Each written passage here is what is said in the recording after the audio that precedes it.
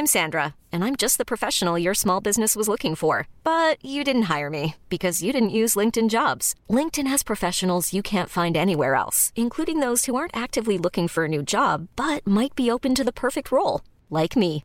In a given month, over 70% of LinkedIn users don't visit other leading job sites. So if you're not looking on LinkedIn, you'll miss out on great candidates like Sandra. Start hiring professionals like a professional. Post your free job on linkedin.com/achieve today. There's never been a faster or easier way to start your weight loss journey than with PlushCare. PlushCare accepts most insurance plans and gives you online access to board-certified physicians who can prescribe FDA-approved weight loss medications like Wegovy and Zepbound for those who qualify. Take charge of your health and speak with a board-certified physician about a weight loss plan that's right for you. Get started today at plushcare.com/weight loss. That's plushcare.com/weight loss. plushcare.com/weight loss. Many of us have those stubborn pounds that seem impossible to lose, no matter how good we eat or how hard we work out. My solution is PlushCare. PlushCare is a leading telehealth provider with doctors who are there for you day and night to partner with you in your weight loss journey. They can prescribe FDA-approved weight loss medications like Wegovy and Zepbound for those who qualify. Plus, they accept most insurance plans. To get started, visit plushcare.com/weight loss. That's plushcare.com/weight loss. Hi, I'm Zibby Owens, and you're listening to Moms Don't Have Time to Read Books. This 30-minute podcast features a new author interviewed by me every single day, 365 days a year, for about 30 minutes. I am also the publisher for Zibby Books, which publishes 12 books a year in fiction and memoir. Our books are already out now. You can check it out on zibbybooks.com. And we have a magazine called Zibby Mag, where we have lots of wonderful essays and lifestyle features. That's at zibbymag.com. We have classes at zibbyclasses.com. And I recently opened a bookstore in LA called Zibby's Bookshop at 1113 Montana Avenue at 11th Street in Santa Monica. I hope that you are able to enjoy some of our other offerings. But this here podcast is the basis of all of it and started in 2018. And no matter what I do, this is basically my favorite thing. Enjoy.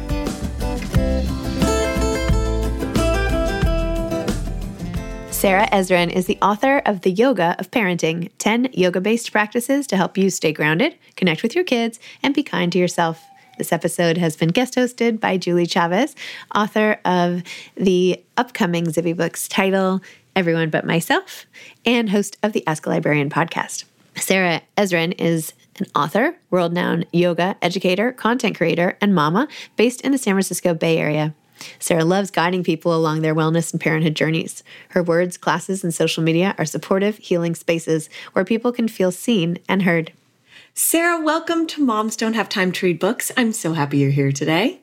I'm so happy. Thank you for you, Julie, and thank you for Zibby for having me. It is an honor to be here in this crew. I love all of your friendships and the circle of writers that is Zibby Books. So it's always an honor to be involved in any way I can. Oh, yay. Yes, it is a pretty good girl gang at the moment, right? Maybe there'll be some men in there eventually, but no, it's a gift. It's so fun.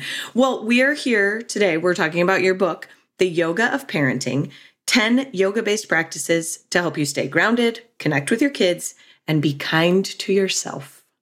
Yes. I love just the design of the book. Honestly, I'm such a judge a book by its cover person, which I'm sure is terrible, but I love the design of this. And honestly, when I read the description and the introduction, I just exhaled. This book has such a beautiful tone to it. I think you did such a wonderful job with just the way that you designed it and the way that it feels. So congratulations. I'm so glad it's out in the world.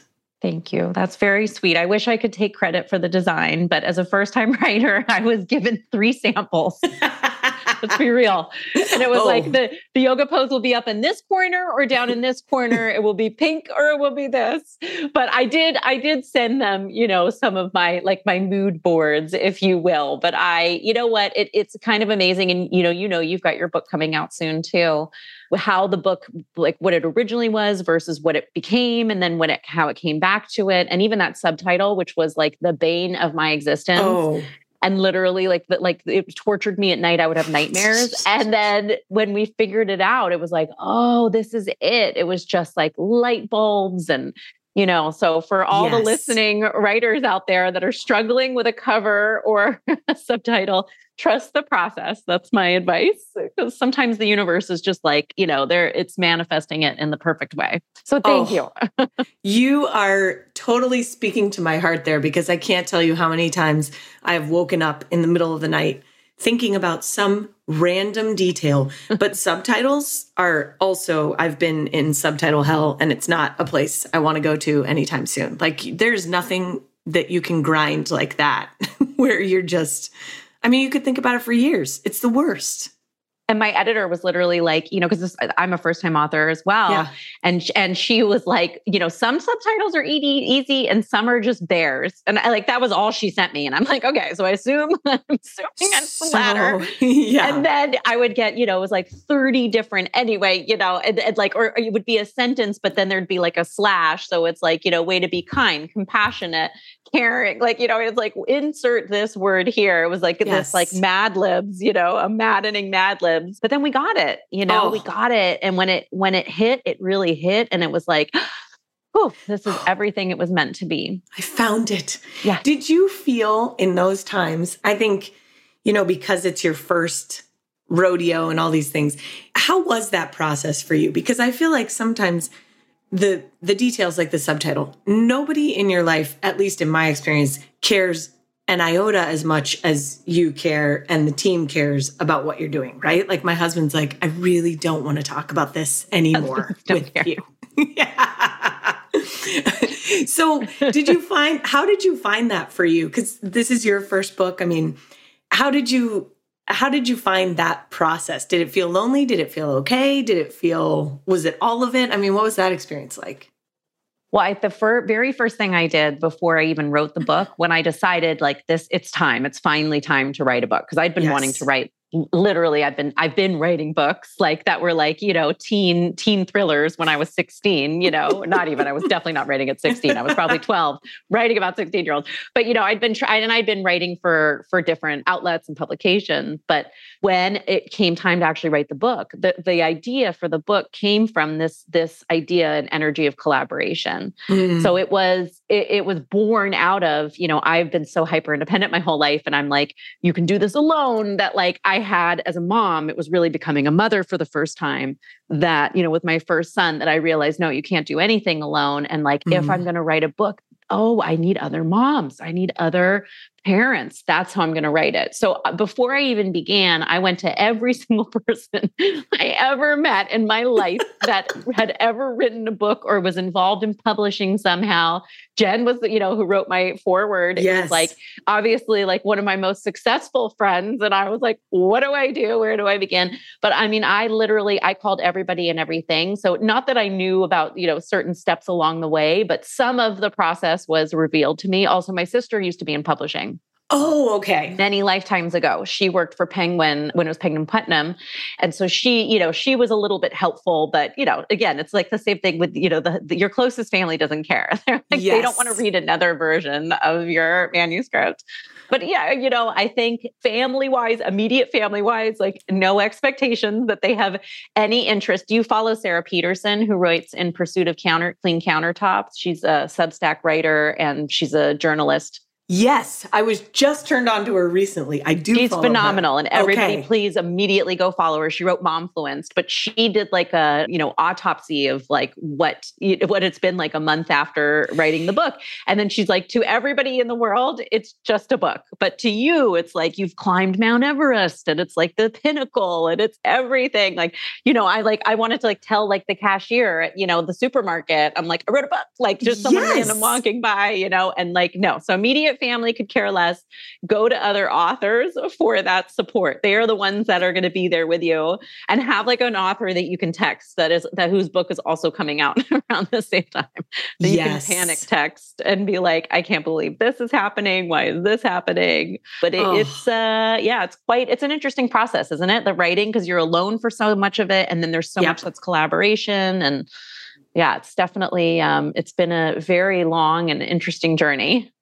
It's so true. And I'm glad you had some vision into it beforehand. I feel like I skipped into the whole situation, like just bright-eyed and bushy-tailed and this is going to be great, which it is. It's great. And it's also this just crazy, you just don't know what you don't know until you're in it. And then all of a sudden it's, trying to keep I'm sure you had, but I'm sure for you, it was all like calm and collected because you were just practicing yoga the whole time. Yeah. And there was just, that's what the book's about, right? You buy my book and you'll be totally calm too. No. Oh my goodness. No. That is, it was, okay. So first of all, I got pregnant. Like I signed my book deal and I got pregnant within the same week. And my book was due when my second son was due. Stop and I was like, this is not good timing. And we weren't even like, we were just, it was kind of like, okay, let's try. Let's see what happens. Yeah. Which, I had it anyway. It's, and somehow it was due in April. He was due in April. And then I had an HG pregnancy, which is hyperemesis gravidarum, which, means you're basically vomiting or nauseous all day long, the entire pregnancy. I was hospitalized twice with it. But for some reason, in the morning between 5 a.m. and 7 a.m., most mornings, not every morning, but many mornings, I felt okay. I don't know. It was like the one time of day that I was like, I could get up. Maybe it was just adrenaline, but I somehow managed to write and do my edits. And then the rest of the day would be me either like laying down for most of the day or just dragging myself through playgrounds with my toddler, who was young at the time, still like, 2.5. But yeah, it was an interesting, so there was like all these other psychological layers that were going on too, and like, yeah, it was an interesting process, but I wouldn't have had it any other way. So, sometimes I think too, especially when you're writing a book like this, that sort of, when you are in the fire of it, like, I think the tone, when I was talking about like the design of your book, it's very calming and beautiful, which it is. But the tone of your writing is what really makes this book a gift. I think it's going to be such a valuable resource for all parents and also even parents of older kids. Like, I think there are principles in this book that would also apply to people that, don't have biological children, because we're all mothering and fathering and caring for people in so many ways. But all that to say, I think that sometimes you get that tone because you are truly in it, where you were really having probably, I'm imagining, to cling to the things that you knew to be true to pull you through that time and to get through that, because that's so stressful. And also just being pregnant the second time is such a different experience anyway, right? The first time you're like, I'm special and unique and cute. No. And then the second time, no. I don't. Yes. I did like I did 3 maternity shoots with my first one. Okay. The second one, I still am deleting content. Like there was like pictures of me in like my husband's sweatshirt, like the same sweatpants I'd been wearing for days, rings around my eyes, because I was so dehydrated. It was not. And I maybe that's what you're sensing in the book too. It's like, I wanted a book that gave permission, and I was so tired while writing it. I was like, you can try this or not, or just don't do it. just figure it out on your own. That's basically what the book is. But in a very loving and yogic way, because that is the path, right? The path really is about finding your own intuition and listening to your inner needs and listening to what your deeper calls are. And sometimes it's those moments. It's often, pregnancy or early days of postpartum where it cuts through all the noise. You don't even have the energy to people please or to push yourself, and you get super clear on what it is that you need. And that is what the yoga practice, provides us, but without having to be, one of those gauntlet moments. It could just be like a Saturday and you could tap into your intuition. Yes, you could just tap into it without all the suffering, but sometimes that's just the way it rolls. You're exactly right. I love that you're saying that though, the permission of it. You could try this or you don't have to. But you say it, I think what you say here too, though, is that, you already have everything you need. And that's such a freeing message for people, because I think parenting is it's a wonderful gift. It's a wild ride. It's all of these things, but it is so extreme. And then we live in a culture and a time where it's just, there's so much information, and you can't, especially if you're at all an achiever or someone who's, trying to do things the right way. And I fall into that category. It can be a really toxic situation because you're just always taking in, always putting pressure to do more, as opposed to what you're really talking about here, which is you have what you need. You just have to be connected to it. Yeah, and connected to your kids too, as opposed to looking at all these third parties for the answers, which is understandable when you're a new parent and, like you said, like an A-type or a people pleaser, or, and again, I'm speaking from my own, this is about me, being highly anxious and always wanting to make sure I'm doing the right thing. So you're constantly looking out of yourself for those answers, and whether that's other parenting books or what you see modeled in the media, which we know is mostly curated. Yes. And, or your in-laws, or, if you're, my mom passed, but I imagine, I would feel pressure from her, right? If she was around and, like had an opinion about something, because you put your own parent on a pedestal. But at the end of the day, when we get quiet, we know the answer. And sometimes we don't. Sometimes when there is no solution, there's no solution. And that's usually the time that you need to sit with it even longer, and obviously go to experts, to get guidance and to get clear, but the solution will arise, right? It will start to show itself to you. And that's just that continual connection to yourself, to your breath, to your kid, to the moment, and to get clear on okay, what is needed right now as a family, as opposed to what does the world want from me right now? Oh my gosh. Millions of people have lost weight with personalized plans from Noom. Like Evan, who can't stand salads and still lost 50 pounds. Salads generally for most people are the easy button, right? For me, that wasn't an option. I never really was a salad guy. That's just not who I am. But Noom worked for me. Get your personalized plan today at Noom.com. Real Noom user compensated to provide their story. In 4 weeks, the typical Noom user can expect to lose 1 to 2 pounds per week. Individual results may vary. Hiring for your small business? If you're not looking for professionals on LinkedIn, you're looking in the wrong place. That's like looking for your car keys in a fish tank. LinkedIn helps you hire professionals you can't find anywhere else, even those who aren't actively searching for a new job but might be open to the perfect role. In a given month, over 70% of LinkedIn users don't even visit other leading job sites. So start looking in the right place. With LinkedIn, you can hire professionals like a professional. Post your free job on linkedin.com/achieve today. This episode is sponsored by BetterHelp. Sometimes we all have stuff we need to get off our chests. Even if we don't think it's interfering with our daily life, there are some things you just haven't processed, be it grief or trauma, eating disorders, anything. It might be time to work on those things, and I have a solution for you. Therapy. Online therapy by BetterHelp. It's designed to be convenient, flexible, and suited to your schedule.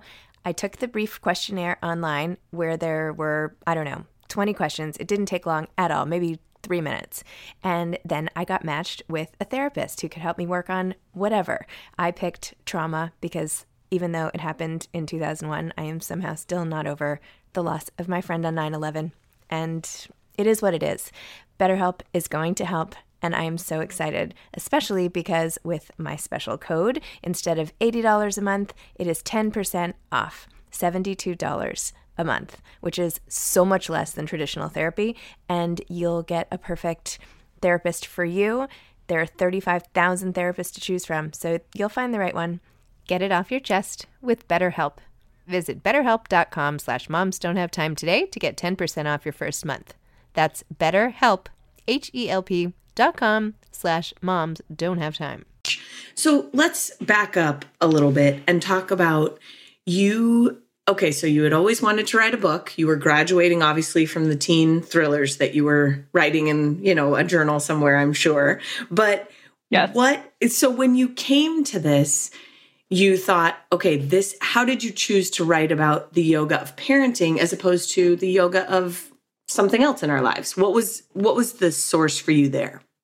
It was a random shower moment, believe it or not, which sounds so cliche, but like, I'd always had the goal to write a book, as I said, but, I think my ego was leading the goal as opposed to my experience.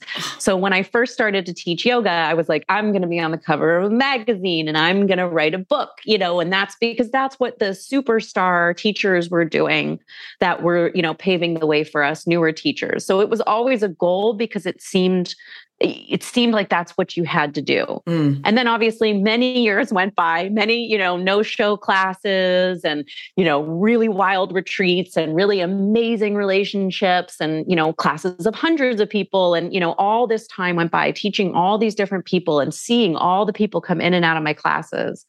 And my last mentorship group when I was in LA was mostly parents.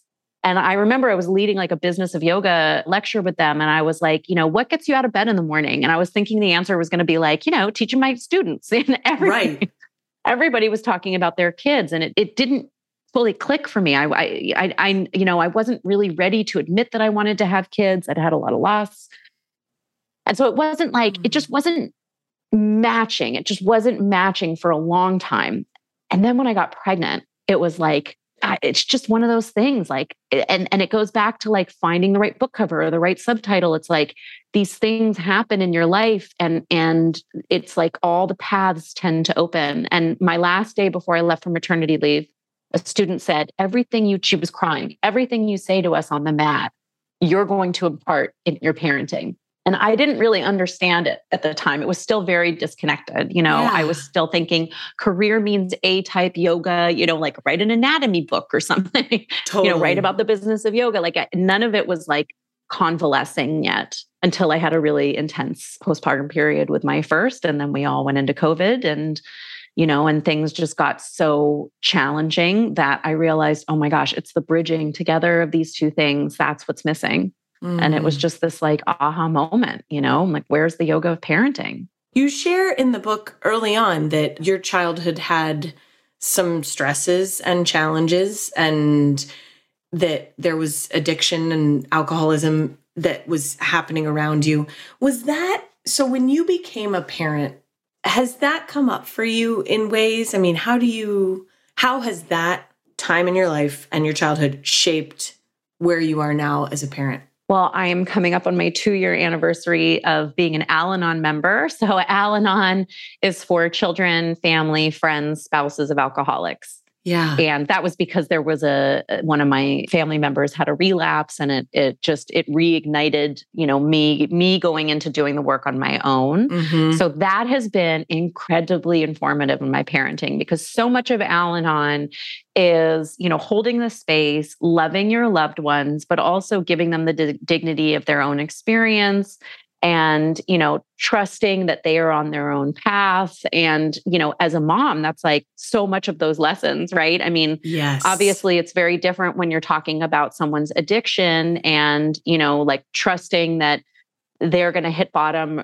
or they're going to have the experience they're going to have is very different than like my toddler, like scaling a wall. But there are similarities to that, which is like, be the boundary, be there on the side, be there with love, be ready to step in if absolutely necessary, but also at the same time, like leave them space to live their lives. Because as someone that grew up in a household with alcoholics and addicts, I try to control everything. Okay. Everything was so uncertain and out of control that my disease, my addiction, if you will, is that I need to control everything. And that includes, what my kids are wearing, what they're eating, where they're going, what, who they're talking to, my life entirely, when I'm going to write my book, when I'm going to do this, right? I mean, I was controlling my career before I had even taught like an actual yoga class. So that has been the most freeing process for me because it's just this idea. I know surrender gets a bad word, considered a bad word sometimes, but it's a letting go and a trusting. And I'm not like turning my back on anything, right? It's just simply like stepping back with my arms open so that I'm there if necessary. And that's been incredibly healing for, both my relationship with my family members, but, also it's been a really cool approach to my parenting too. Yeah. That is beautiful to hear. I also am a control addict for sure.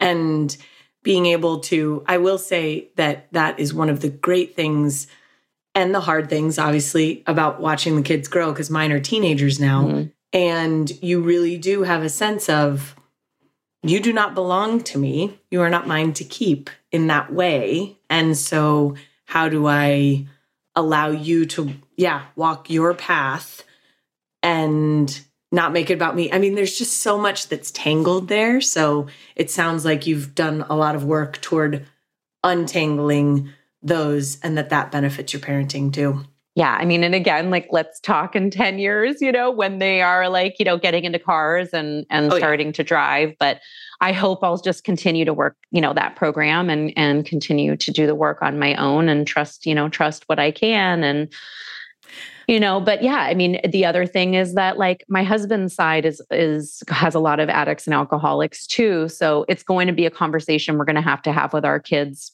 quite early, and many people in my family are very open with their recovery.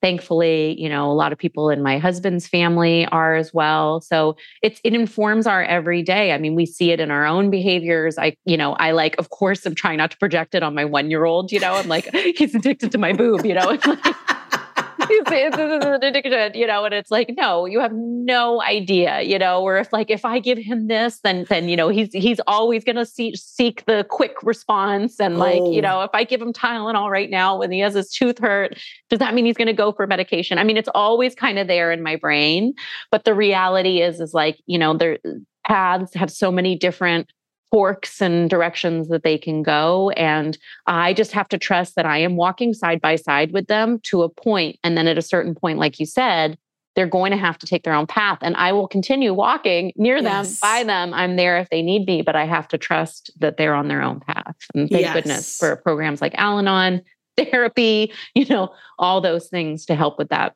I love what you talk about here with the connection, that we can take ourselves out of the mix and be more connected to our kids. So I think you did a beautiful job of expressing that. So tell me this. But real quick, I think it's we also have to honor the disconnection too, right? Like, so I want to make sure that we're not connected. You can't be connected 24/7. It's an impossibility. And you need to have your own role as a human being and as an individual. And that's the beauty of the yoga lessons, right? Is that we get to feel both how interconnected and interdependent we all are, but at the same time, honor who we are as individuals. So, yes, there is that deep connection, but it's also important to disconnect at times too, right? Like, I'm glad that you're saying that, because I'm thinking back to what I just said, and it really did sound like I'm a stalker parent, and you're exactly right. No, but it's true. I think there is this sort of like, that was a pitfall for me, that they're not my products. They're not who I am. They're not everything. Like, I have to be a full person myself in order to have that connection with them, because otherwise I'm looking to them for that kind of affirmation. You know what I mean? Like, I don't ever want my stuff to be their problem. So, but you're right. That's a very good point. And I know for me, with the control aspect, the disconnection can be hard too, where accepting that there will be times of disconnection, I'm not great with that. So I'll just jot that down to talk to my therapist about. Kim, she's lovely. As we're talking about this, my baby just woke up in the back room, and I know my husband has him, right? But it's like everything inside of me is like, wants to check the Nana, and see, and you want to be controlling. Is he okay? Is everything okay? I mean, and that's just in the simplest of ways. Yeah. But that it's okay, right? Because now, just for this example, like, they're going to have this wonderful bonding time together for that, half hour or however 100%. long. And, I think or like, I went away recently with just the baby and left my toddler and my husband at home. And that was very challenging, not being here in the day to day. But at the same time, like, again, that disconnection, it made my relationship with my toddler that much stronger, because I came home and we were just so much more appreciative.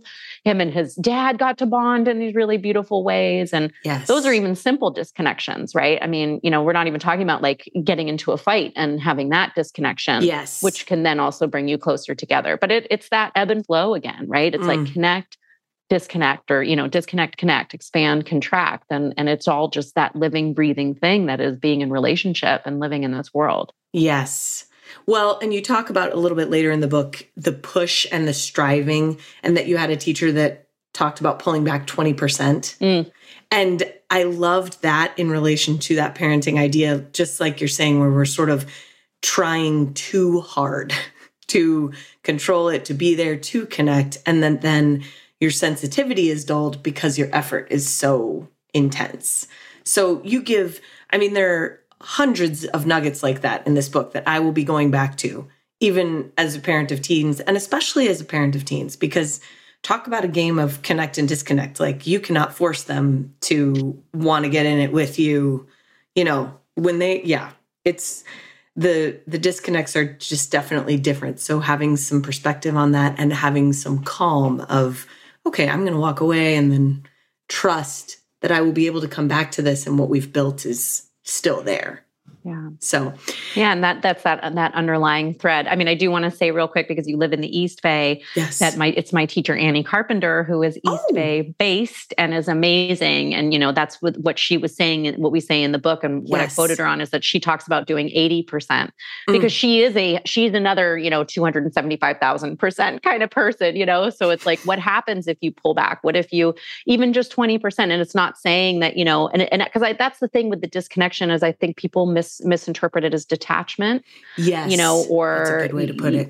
But even there, you can detach with love, right? So it's like, how do you pull back enough to leave space for people to have their own experience, to grow and expand in? And I kept thinking, like, when you were saying, when you're too connected, there's no air to breathe, right? You're on top of something that, if you were like on top of a flower, right? I mean, I don't garden. My husband will come in and correct us in 5 seconds. He's like, please don't use that metaphor. But if you're like on top of something, right, I imagine it can't really grow and breathe. Yes. So you have to leave the space for it to do so. Yes. Yes. Oh, I love to suffocate things with over presence and over conversation. It's great. My husband loves it. Our last question. What's your greatest hope for the book? I just want more parents to feel good about themselves when they're reading a parenting book. I want there to be a resource out there that will make you realize, A, you're already doing a great job. And B, there is no perfect parent. There is no manual. This is just, again, these are just these lines, right? For you to color within to find the design that you need for you. And I mean, if we can help a few parents out there and inspire some people to be nicer to themselves along the way and, take ownership over their needs, then think about the impacts that's going to have on the children, and then on and on you go. What a gift. Well, I am so thankful, truly, that I got to talk to you today. I'm so happy I was the one to interview you, because this has been a gift for me. And I have no doubt that this book and that the conversation will be a gift to so many parents out there. So congratulations. You have a book in the world, and I can't wait for more people to get their hands on it. Thanks for being here today. Thank you. Thank you, Julie. Thank you, Zibby, for having me, and the whole Moms Don't Have Time to Read Books crew and podcast and listeners. I'm really honored anytime I get to participate in these kind of things with Zibby. So thank you. Oh, absolutely. Thanks for listening to this episode of Moms Don't Have Time to Read Books. Don't forget to follow me on Instagram at Zibby Owens and at Moms Don't Have Time to Read Books. Also sign up for my newsletter at zibbyowens.com and sign up for my virtual book club and meet lots of authors on Zoom every other week. Thanks so much to Steve and Ryan at Texture Sound for the sound editing. And thank you to Morning Moon Productions for providing this fantastic intro and outro music.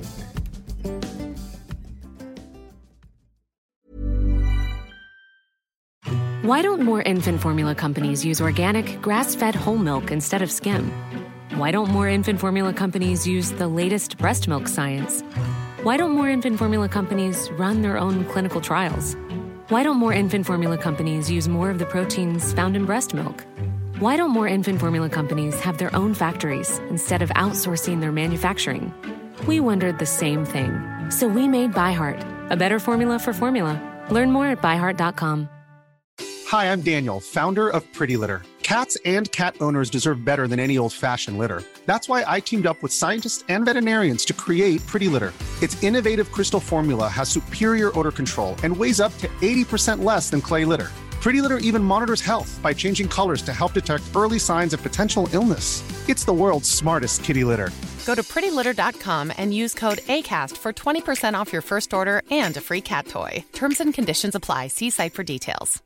Imagine the softest sheets you've ever felt. Now imagine them getting even softer over time. That's what you'll feel with Boll & Branch's organic cotton sheets. In a recent customer survey, 96% replied that Boll & Branch sheets get softer with every wash. Start getting your best night's sleep in these sheets that get softer and softer for years to come. Try their sheets with a 30-night guarantee. Plus, get 15% off your first order at bollandbranch.com. Code BUTTERY. Exclusions apply. See site for details.